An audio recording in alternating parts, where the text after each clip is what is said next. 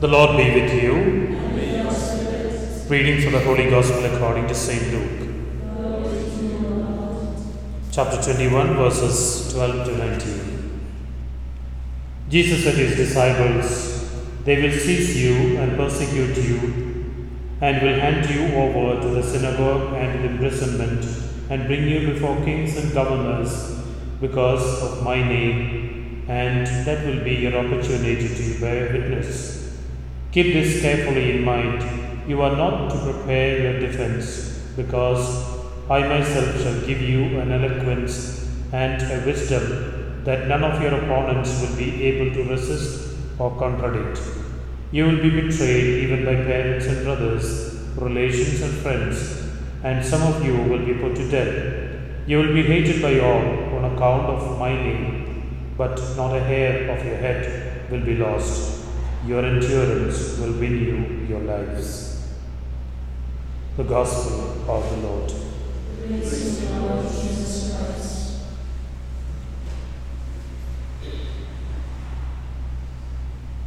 The two readings that we have today speak about the victory, a victory that is spiritual.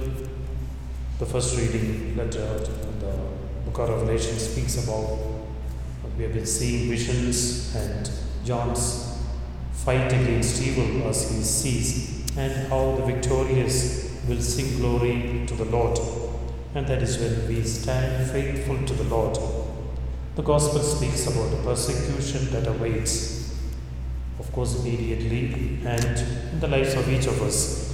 I'm sure when we want to stand for Christ, there are things that we need to face, sometimes even to the level of physical or other differences that we will have to.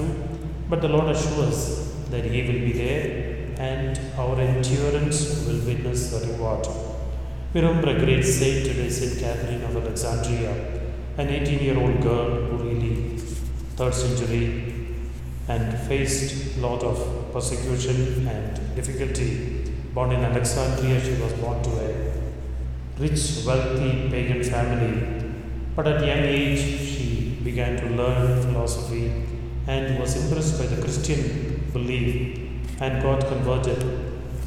And it was then that Maxentius, who was the emperor, who was so disturbed by her knowledge and her life, wanted to put her, and she met the emperor, and the emperor tried to argue with her with his philosophy, pagan philosophy, but she was far superior. So later it is said that 50 of his philosophers to go and win over her and defeat and convince her, but they would not. In fact, Catherine was so wise and eloquent and spiritually guided that these 50 who were sent by the emperor got converted, and the emperor put all the 50 to death. Later, the emperor tried many things, even offered, it is said, the queen's throne to her because she was so eloquent, but she would not fall for it.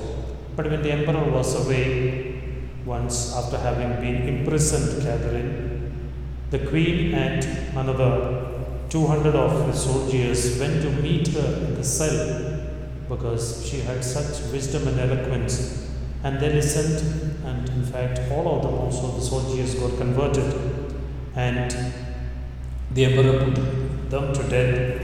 But she was officially called for persecution, tied to a spinning wheel with all spikes, and as it began, miraculously it is said that the wheel broke into two, and the emperor was in a way defeated, but he took her and beheaded her there. And that is how she bore witness to Jesus, and how standing for Christ, bearing witness, is an example before us. She died, in fact she was killed, and that is what the Lord says. Our endurance will win you reward, and that reward is in heaven.